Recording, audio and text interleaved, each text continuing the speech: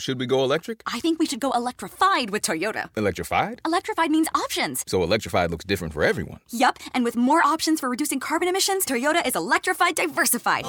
Learn more about our Beyond Zero vision for the future at toyota.com/Beyond Zero. Does it seem to you like America went crazy all of a sudden? If so, you're wrong. It wasn't sudden at all. In fact, the groundwork has been laid over the past 500 years. There's a conspiracy against reality, and it goes all the way up to the White House. This is Radio Atlantic.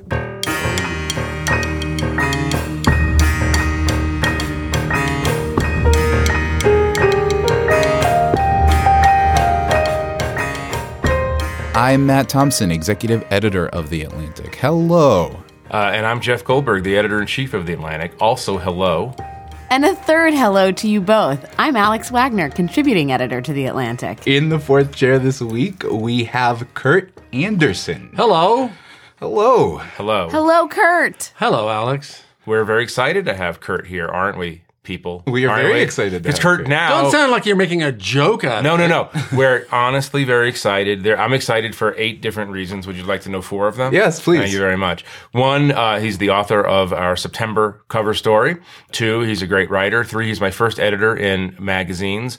Really? I'm like Rick Perrying this. I don't really have 8 reasons. Yeah, he was, my first magazine was New York Magazine when he was editor of New York Magazine in the mid-90s. This is after he invented Spy. Everybody knows that he invented Spy. And this is before he began his career as a radio host and novelist. And I don't want to do the whole resume because it's, you know. The 4th reason you're glad is because he's goddamn Kurt Andersen, and we're happy to have him. Indeed. We're very happy that Kurt is here, and we're talking about a couple of things. We're talking about his cover story, and we're talking about his new book, Fantasyland, which I think is one of the most extraordinary books I've read in recent times because it presents an alternative understanding of all of American history. I'm not going to try to recite that for you since he's sitting right here. I thought maybe we could start by you taking, I think you told me once that this started as a 200,000 word book and has worked its way down to a more acceptable level. Was 200 the right number? No, it was closer to 240. Oh, okay. Sorry. I thought I was exaggerating. My apologies. And now it's a brisk read. It's a brisk 170. No, it's a quite good size right now. But I want you to do the impossible and take your masterwork and boil it down into about 60 seconds. And then we could jump off what you've done and talk about the book in light of our current political and social reality. So go. It's called Fantasyland, How America Went Haywire, a 500-year history. Now, it started as a set of questions that I've had for a long time. Why is America so much more religious than the rest of the developed world, for instance? Donald Trump wasn't even on my radar as I began this researching and writing this book in 2013, 2014. But then I went back to the 1960s. I thought that was an important time. And then I saw, no. There are threads here. There's an American DNA that goes back hundreds of years. And indeed, 500 before there was an America, when Martin Luther nailed his theses on that door in Germany and started Protestantism. So how did America go haywire? Because we were invented as the first design-built, made-up-from-nothing country, specifically a Protestant country, specifically by a bunch of truly a cult of religious zealots, nuts, you could even say, up north in Massachusetts, and some people who desperately wanted to believe they could find gold in Virginia and the South and kept believing that for years, a generation without finding any. So these two groups of fantasists started this country, and a combination of our extreme religion, by which I mean Protestant religion, our extreme kinds of blue smoke and mirrors devotion to making money and business that was fairly unique in the world at the time, the entrepreneurialism and the verging on con game that entailed, our love of and really invention of show business in mixing in that.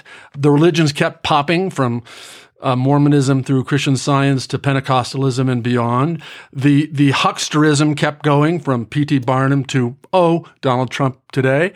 And here we are. And so I was writing this history, and as I was finishing the draft in the winter, spring of 2016, here comes Donald Trump, sort of becoming my Exhibit A. So, Kurt, you're the first writer in history, as far as I know, who's drawn a straight line from Cotton Mather to Donald Trump.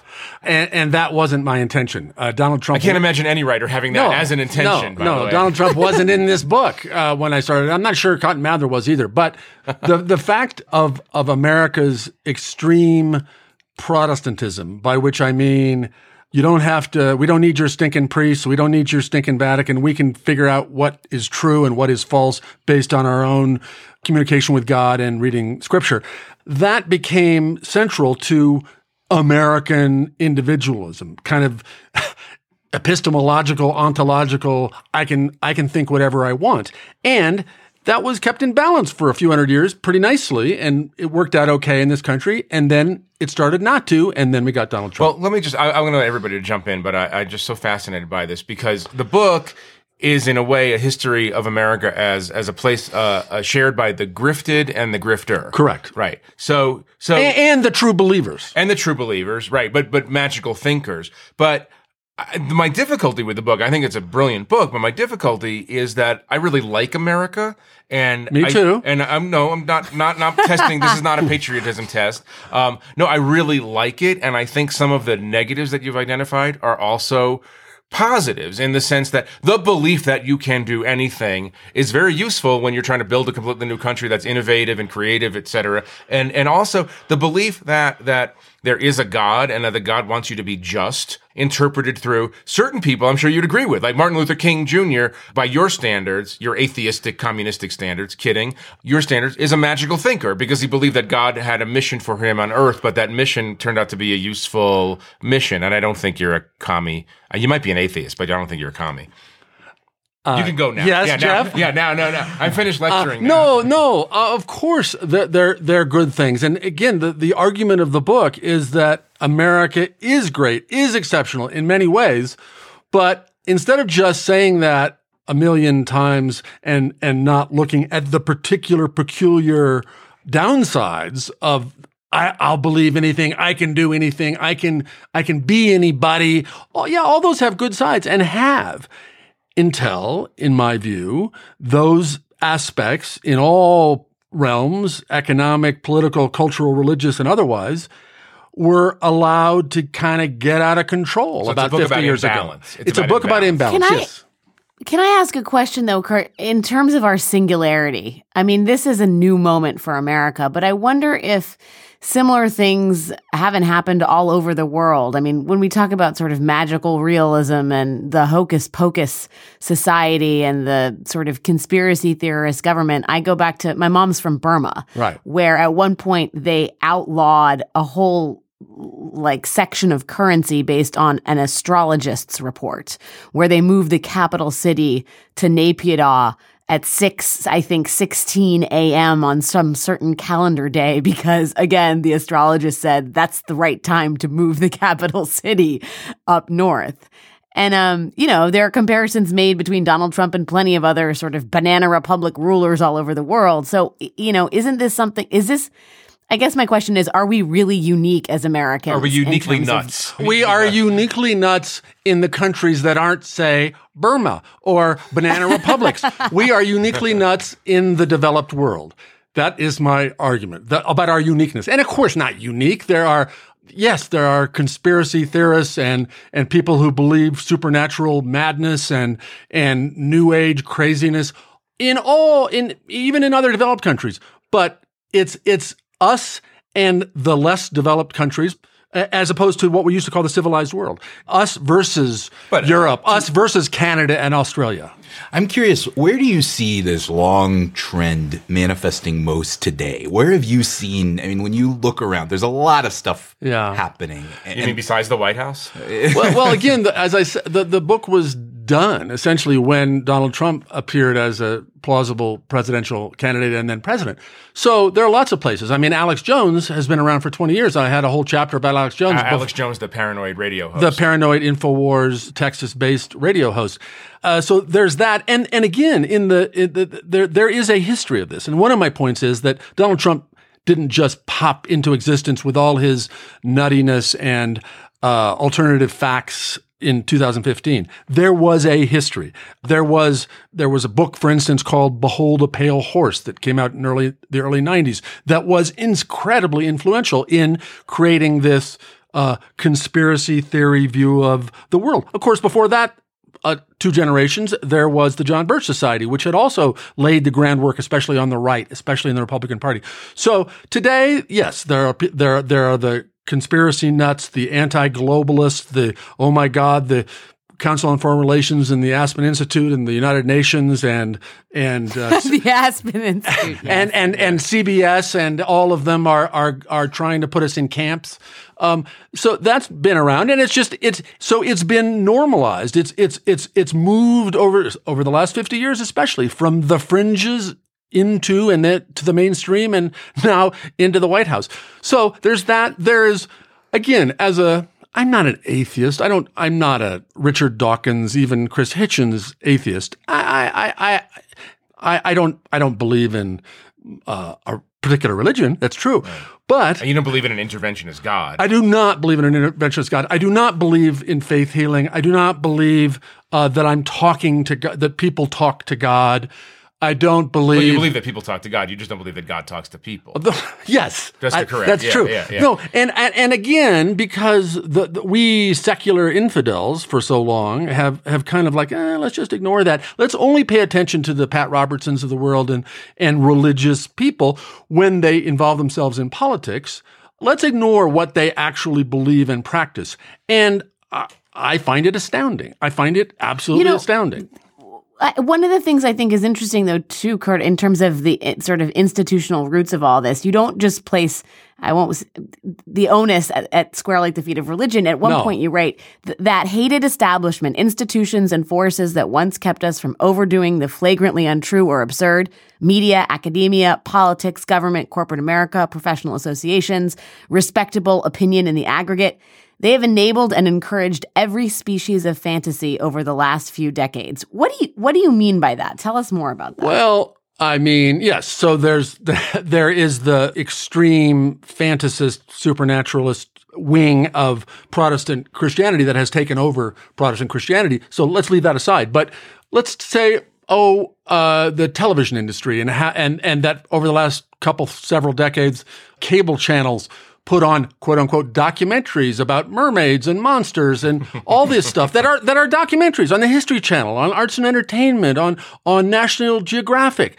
And that is presented to 300 and odd million Americans as, this is true. This is a documentary. That's one example. The book publishing industry has published all kinds of publishes a bestseller every year, essentially, about somebody who visited heaven and came back and tells us about it. So that's... But those are true stories, Kurt. Oh, right. I'm mistaken. I'm kidding. I know you are. I know you are. And, this is why we have fact checkers at the Atlantic, by the way. And academia, in its squishy academic way, has permitted, it should, in a certain sense, all kinds of nonsense to be taken seriously and not stigmatized.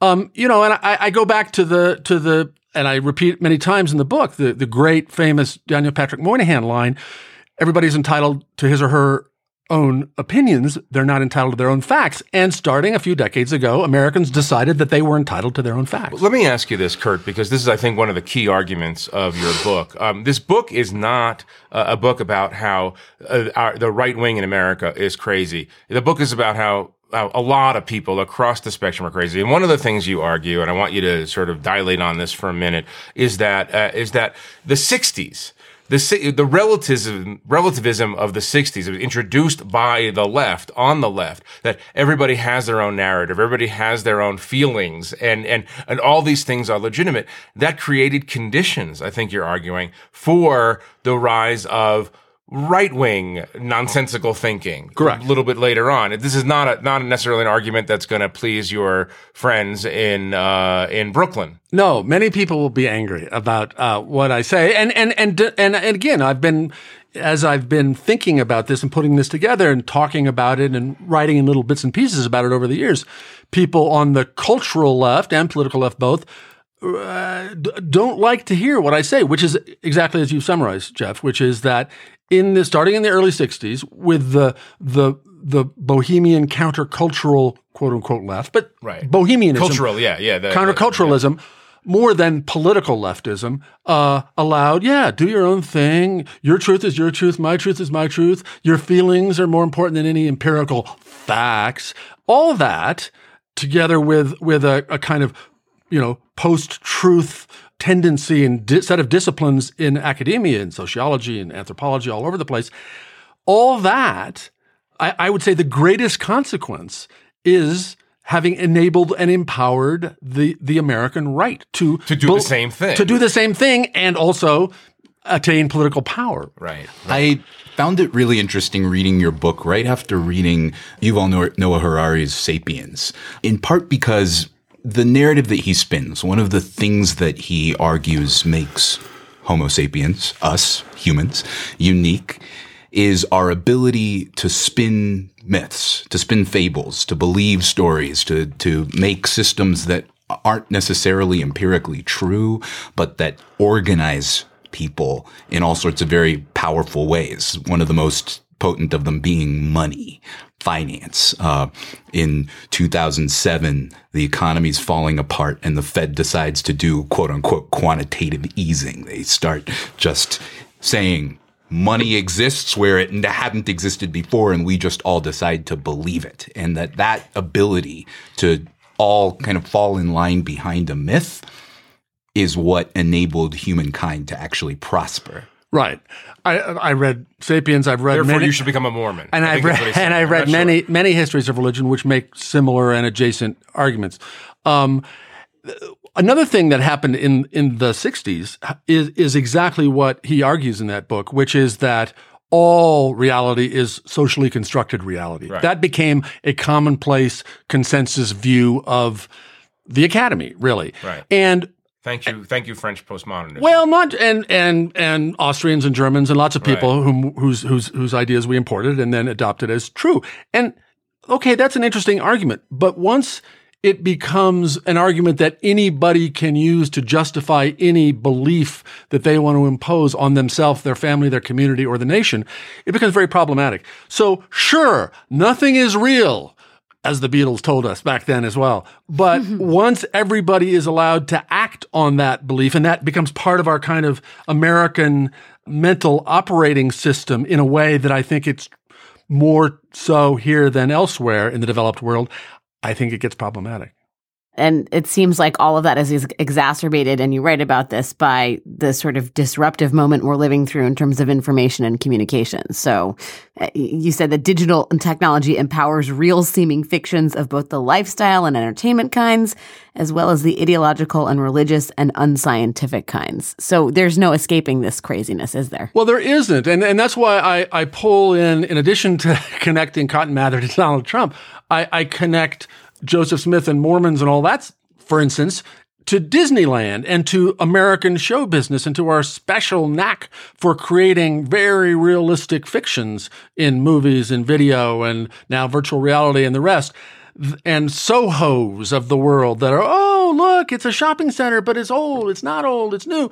All that, which America is beautiful in many ways and extraordinary in many ways, but adds to the Americans' all of our abilities to be iffier about what's real, what's not, what's authentic, what's not, what's my truth, what's my, and it works all together. We are all in this soup of semi-reality and unreality, into which, not to return all the time to Donald Trump and alternative facts, but into which that really finds a place to root and spawn and spore. So when we come back, we're going to talk about where this has all led us, and namely one President Donald Trump.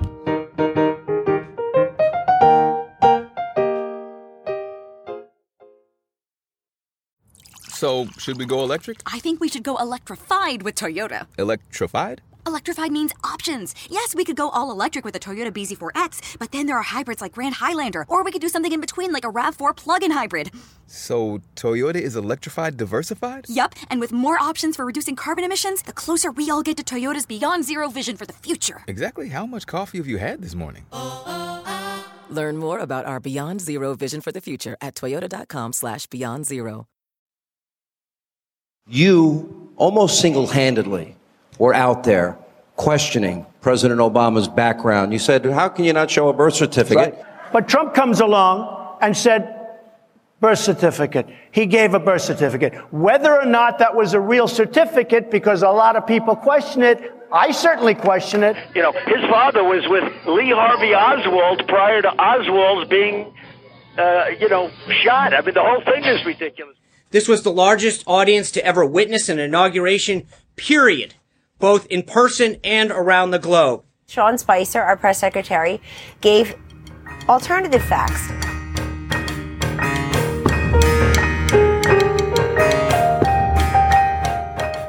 So, Kurt, I want to come back to this point of America being a country in part of grifters and the grifted, without stipulating, because I'm trying to be a responsible journalist, that the President of the United States is a grifter. He shows signs, obviously, throughout his past of having taken advantage of poorly educated consumers. He is more of a showman. He's literally a reality TV star. You are one of the great observers of Donald Trump going back 30 years, I think, when no one could have imagined that this man would be president. I mean, 2 years ago, no one could have imagined that he could be president either. But walk us through, because it's totally fascinating. How did you, when you were at Spy, is that when you noticed this very odd New York real estate character named Donald Trump, who is larger than life and worthy of satire? Yes. Okay, thank you. We started Spy Magazine in late 1986 when he was just becoming a big deal in New York. He'd just finishing building Trump Tower. He was this young hustler who was a perfect character to obsessively report on and name call and ridicule in this new satirical magazine that was initially all about New York. So Short-Fingered Vulgarian was yours? Short-Fingered Vulgarian was, we invented lots of epithets to call various people we talked about regularly, like socialite war criminal Henry Kissinger, and it was an old Time magazine thing. Time magazine used to have those things, and we sort of reinvented it in this way, in a sardonic way. Sardonic way. So and every time we mentioned them, we liked to append that epithet. So we went through several with Trump before we hit on the one that stuck, which was Short-Fingered Vulgarian in early 1988, actually, and that was based again empirical reality. Graydon Carter, my partner in Spy, shortly before we started the magazine, had profiled Trump for GQ magazine, which led, in fact, to the owners of GQ publishing The Art of the Deal. But that's another part of the Spy Trump scholarship. He came back and said, "This guy has such short fingers for a guy who's 6'2". And so we just thought that was a funny juvenile thing to attach. It wasn't about his manhood or any of the stuff that he and Marco Rubio made it during the presidential campaign. Right. So anyway, we were watching him and reporting on him about his various lies, brags, just all of the stuff that we now know as Trumpism was there when he was 40. Tell us about your own interactions with him. Well, because you've had some weird things. Not so weird. I mean, letters sent to us on his very, very, very thick and fancy stationery threatening massive litigation multiple times for no fun. What we were doing. But he never sued, of course. And we saw the Trump that everybody sees now, this guy who blusters and threatens and barks and amounts to not very much. Kurt, was he more tethered to facts, figures, and reality when you first met him? Well, yes and no. He lied and exaggerated a lot. More tethered? I don't know. He was a joke. He was a real estate, he was an apartment building developer and a casino operator. So No, he didn't tell the truth, but who cared? It didn't matter. And he wasn't saying the president is wiretapping me or 3 million illegals voted or So he's become more conspiratorial and the sort of darker side is more prominent. For sure. What was clear then, 30 years ago, was this absolute demand of loyalty in a kind of gangsterish way. That was there, absolutely. And that's the Roy Cohn piece, right? I think it probably is the Roy and the Donald Trump piece. I don't think we should blame Roy for everything that Donald is. But sure. Kurt Andersen, pro Roy Cohn, Roy Cohn sympathizer. There's nothing new. It's just more extreme. And, he seemed happier then. He was more relaxed then. He's now the same, only more so, and the president of the United States. You described it as somewhat unimaginable from the vantage point of 30 years ago in New York that he would become president. Was there any indication that he would ever want to become president? And where in your 3-decade-long study of the man and his character did that aspiration spring from? Well, weirdly, back then, when it was a complete joke, in 1987, he was talking about running for president. And indeed, we did some national polls with the help of Mark Penn and Doug Schoen and Frank Luntz, people who became famous later, about tendentious polls, but real polls, for instance, asking, who are you unhappy, America, that isn't running for president in the 1988 presidential cycle? Donald Trump was one of the names we offered, and we found that some small percentage of Americans said they were unhappy he wasn't running, and we had a whole article pleading with him to run. America wants you, because it was a joke. So we have you in Thank you, Spy Magazine. Thanks very much. But no, he talked about it, as we know, every 4 years. Yeah. I think he understood finally, or sensed in his lizard brain feral brilliance that, okay, 2008, 2012, it's getting close to where my sense of say anything I want and get away with it, including, for instance, that Barack Obama wasn't born in the United States. We're there now. America is now ripe enough in this Fantasyland way for me to have a shot. Do you think without reality TV and the internet, this would even be possible? I don't know that. But I do think that key to my whole argument and key to Donald Trump as an avatar and embodiment of my argument, reality TV, news as entertainment, several cable channels, 2 of them without happy to be entirely partisan, and more than all of those, the internet permitted this epistemological free fire zone in which Donald Trump made his play. But Kurt, do you feel like the ascendance of Donald Trump to the highest office in the land has forever changed the American political appetite? I mean, he may not be there in office in 4 years, 8 years, 12 years, whatever. I said 12 just because. But do you think America has sort of been awoken to that kind of politician, someone who will indulge in the darkest fantasies and hand out sort of the cotton candy sort of mirages about how things can just be so much better and easier and greater? I mean, as it dovetails with the theme of your book, I mean, is this an ADBC kind of moment? I think it probably is. And I think the $64 gazillion question is we don't know in what ways and to what degree it is. I don't think that there are going to be a lot of Donald Trumps following Donald Trump. But I do believe, or I expect, that the discourse and what is politically possible for candidates and the political discourse to be permanently changed, probably for the worst, even though, those of us, we band of sisters and brothers can fight to say, look at this. We don't want this to happen again. Once it all comes a cropper, once we're not all winning, once we all don't have the greatest, cheapest, best, fantastic health care that anybody's ever had, once people see that Donald Trump was a charlatan and a grifter, I would like to think, that everybody will decide, that was just a momentary overdue, right. Like we went to Vegas and got married.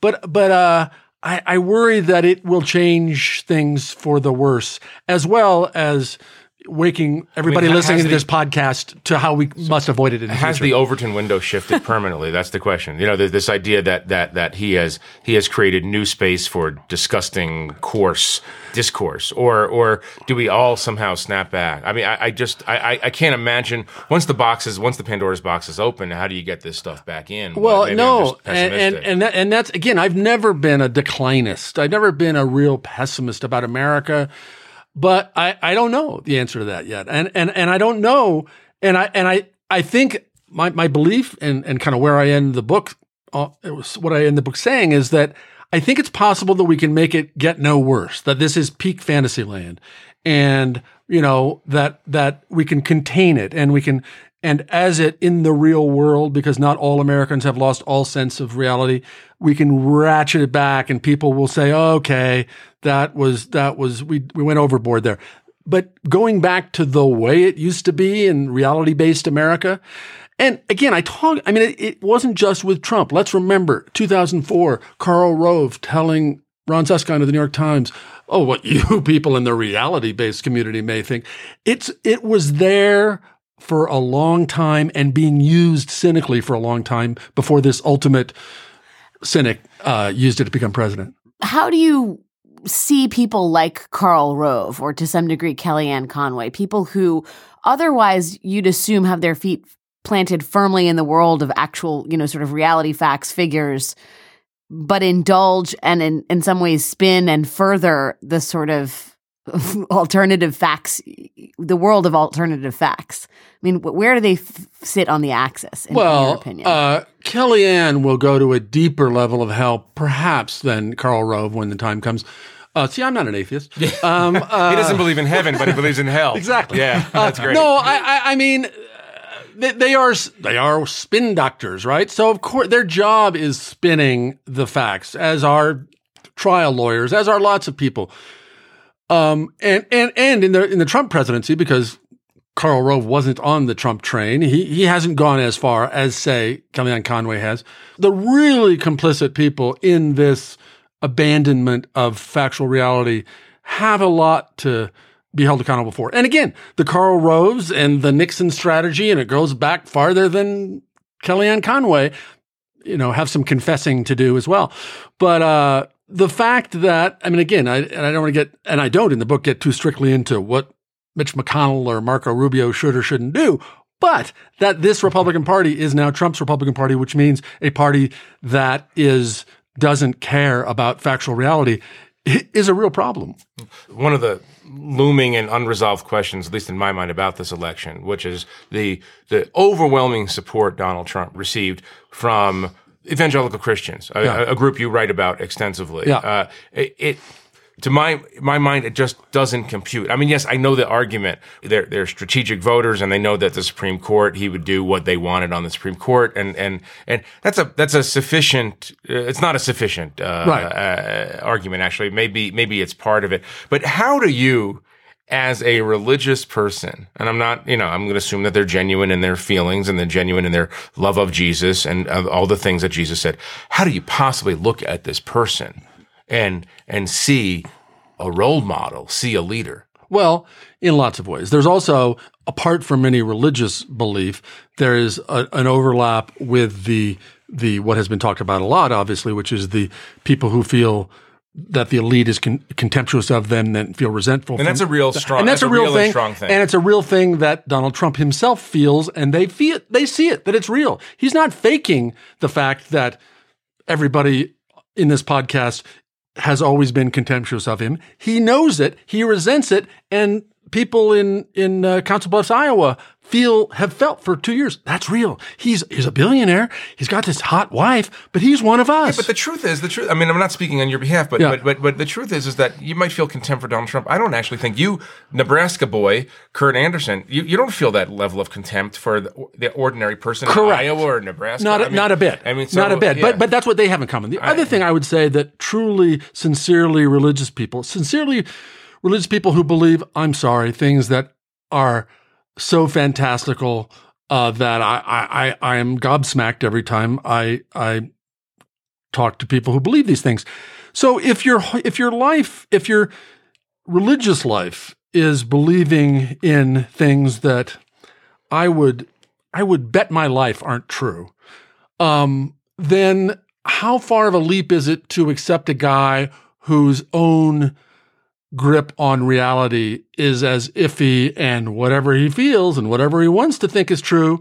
I think they have that in common. So they recognize a characteristic? I think they feel that, like, he has this, he may not have the facts, but it's true in some sense that Muslims were cheering when the towers went down, or it's true that this thing he says, that 3 million illegals. I don't know if we're 3 million, but it's true. There's too many illegal immigrants from Mexico, and they are here. So that sense of the fungibility and whatever you want it to be nature of factual truth, I think that is a thing they really have in common. He has in common with charismatic and evangelical Christians. The name that kept coming to mind as I was reading your book is Dr. John Romulus Brinkley. This is a figure who was very popular and influential in the first part of the 20th century and who experienced something of a revival in the past year.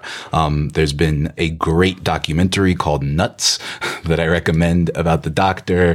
The show Reply All did a fantastic episode called Man of the People about him, but he was sort of the original huckster quack doctor.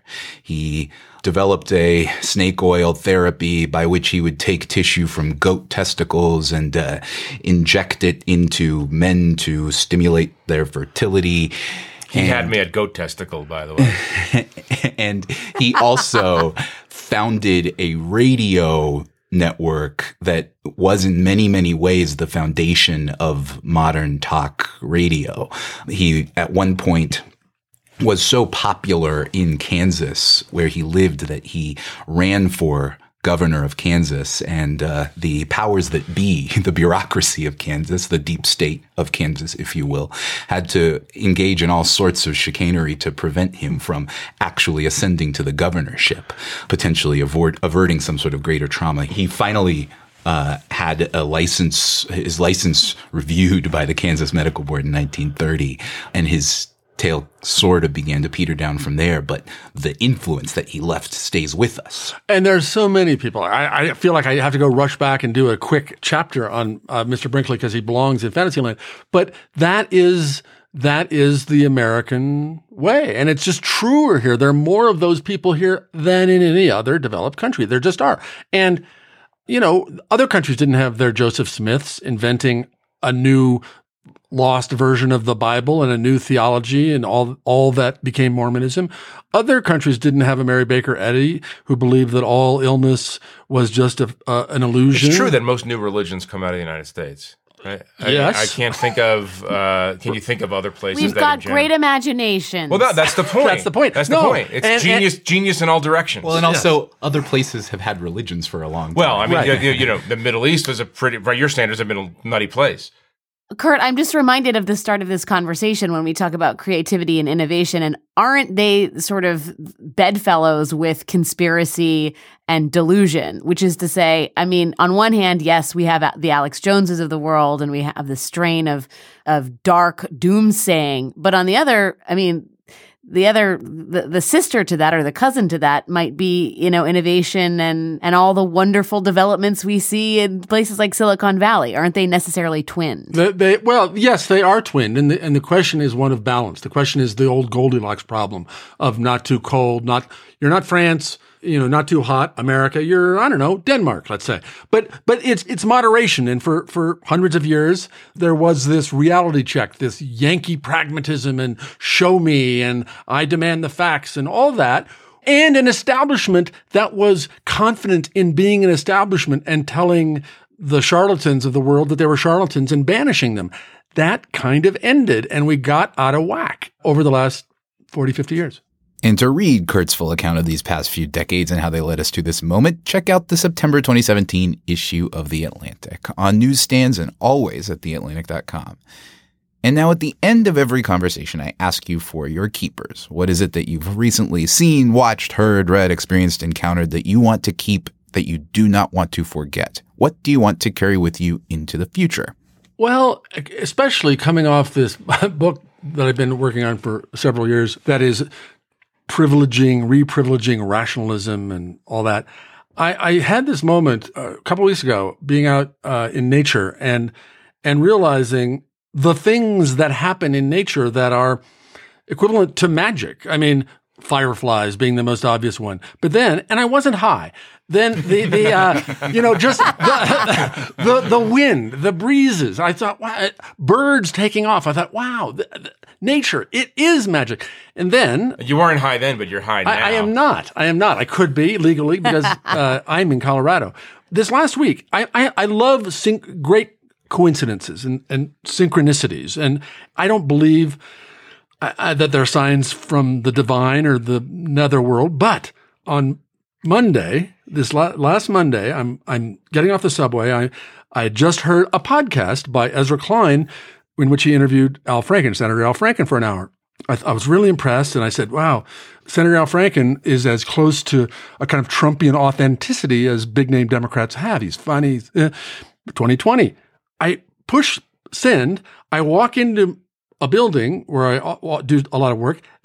Somebody says, hey, Kurt, it's Al Franken walking toward me. I go, whoa.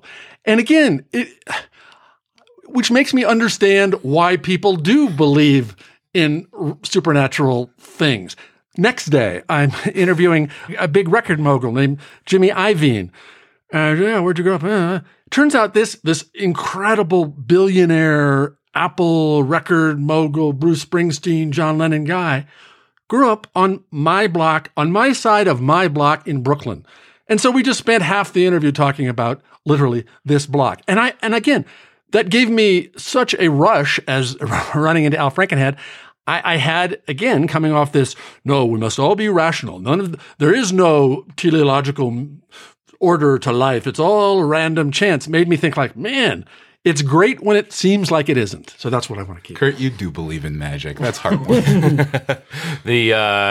I have a predisposition toward teleological thought, so I'm with Kurt on this one. I was going to offer up a book I reread for the fifth time, E.L. Doctorow's Billy Bathgate, but I actually also reread another favorite book that pertains to this conversation, Fawn Brody's No Man Knows My History, one of the definitive biographies of Joseph Smith. And in the context of this conversation, Joseph Smith is, in a way, the ultimate American, right? The most self-created sort of figure, goes into the woods, invents a new religion, and more to the point, gets people to follow it. It's such an amazing story. And her book is this incredible deconstruction of his actual life, not the life that the church puts out for people. The other thing I would say is this, and Kurt's probably going to be upset by me saying this, but all of this conversation about Fantasyland, all of this conversation about manufactured reality, I have very, very fond memories of taking my kids when they were small to Disney World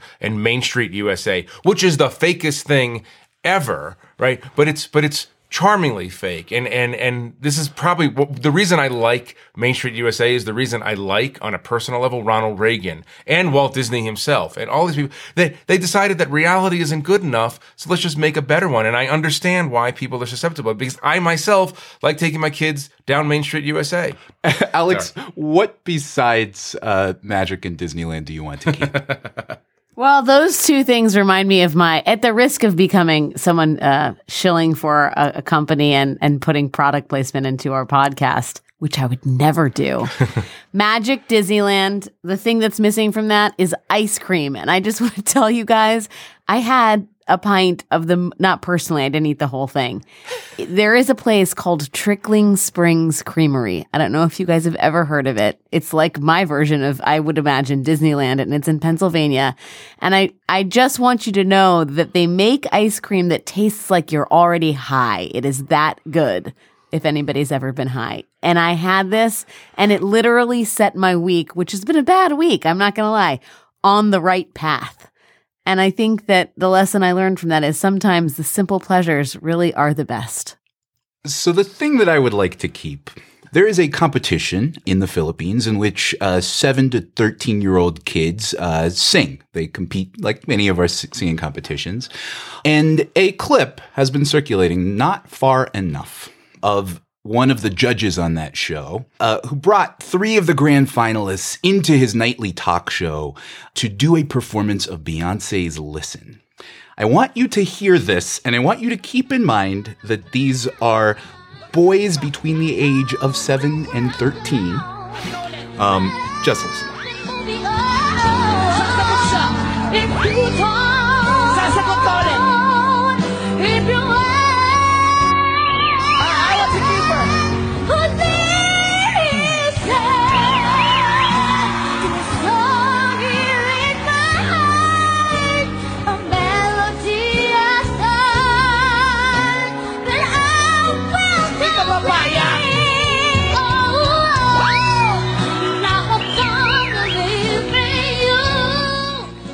Found this clip thanks to the Twitter feed of Joshua Henry Jenkins at Josh Jenks, who asked, "What is happening and why are these babies slaying my spirit and belting the edges right off my head?" So I don't know what that was a testament to, but man, humankind.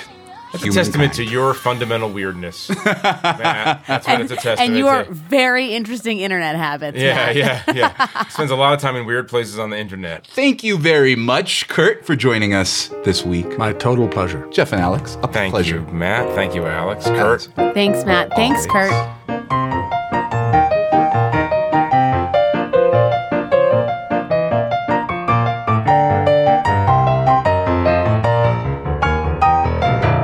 This episode of Radio Atlantic was produced and edited by Kevin Townsend, with production support from Katie Green and Kim Lau. Thank you to Paul Ruist and Jamie Rosenberg for audio support. Thanks to John Batiste for our amazing theme music, including his incredible version of the Battle Hymn, which we will play in full once again after these credits conclude. If you like the show, please make sure to rate and review us on iTunes, and also send us your thoughts. As always, you can find us at theatlantic.com/radio or facebook.com/radioatlantic. You'll find those links as well as a link to our show notes in the episode description. Thanks again for listening, and we'll see you next week.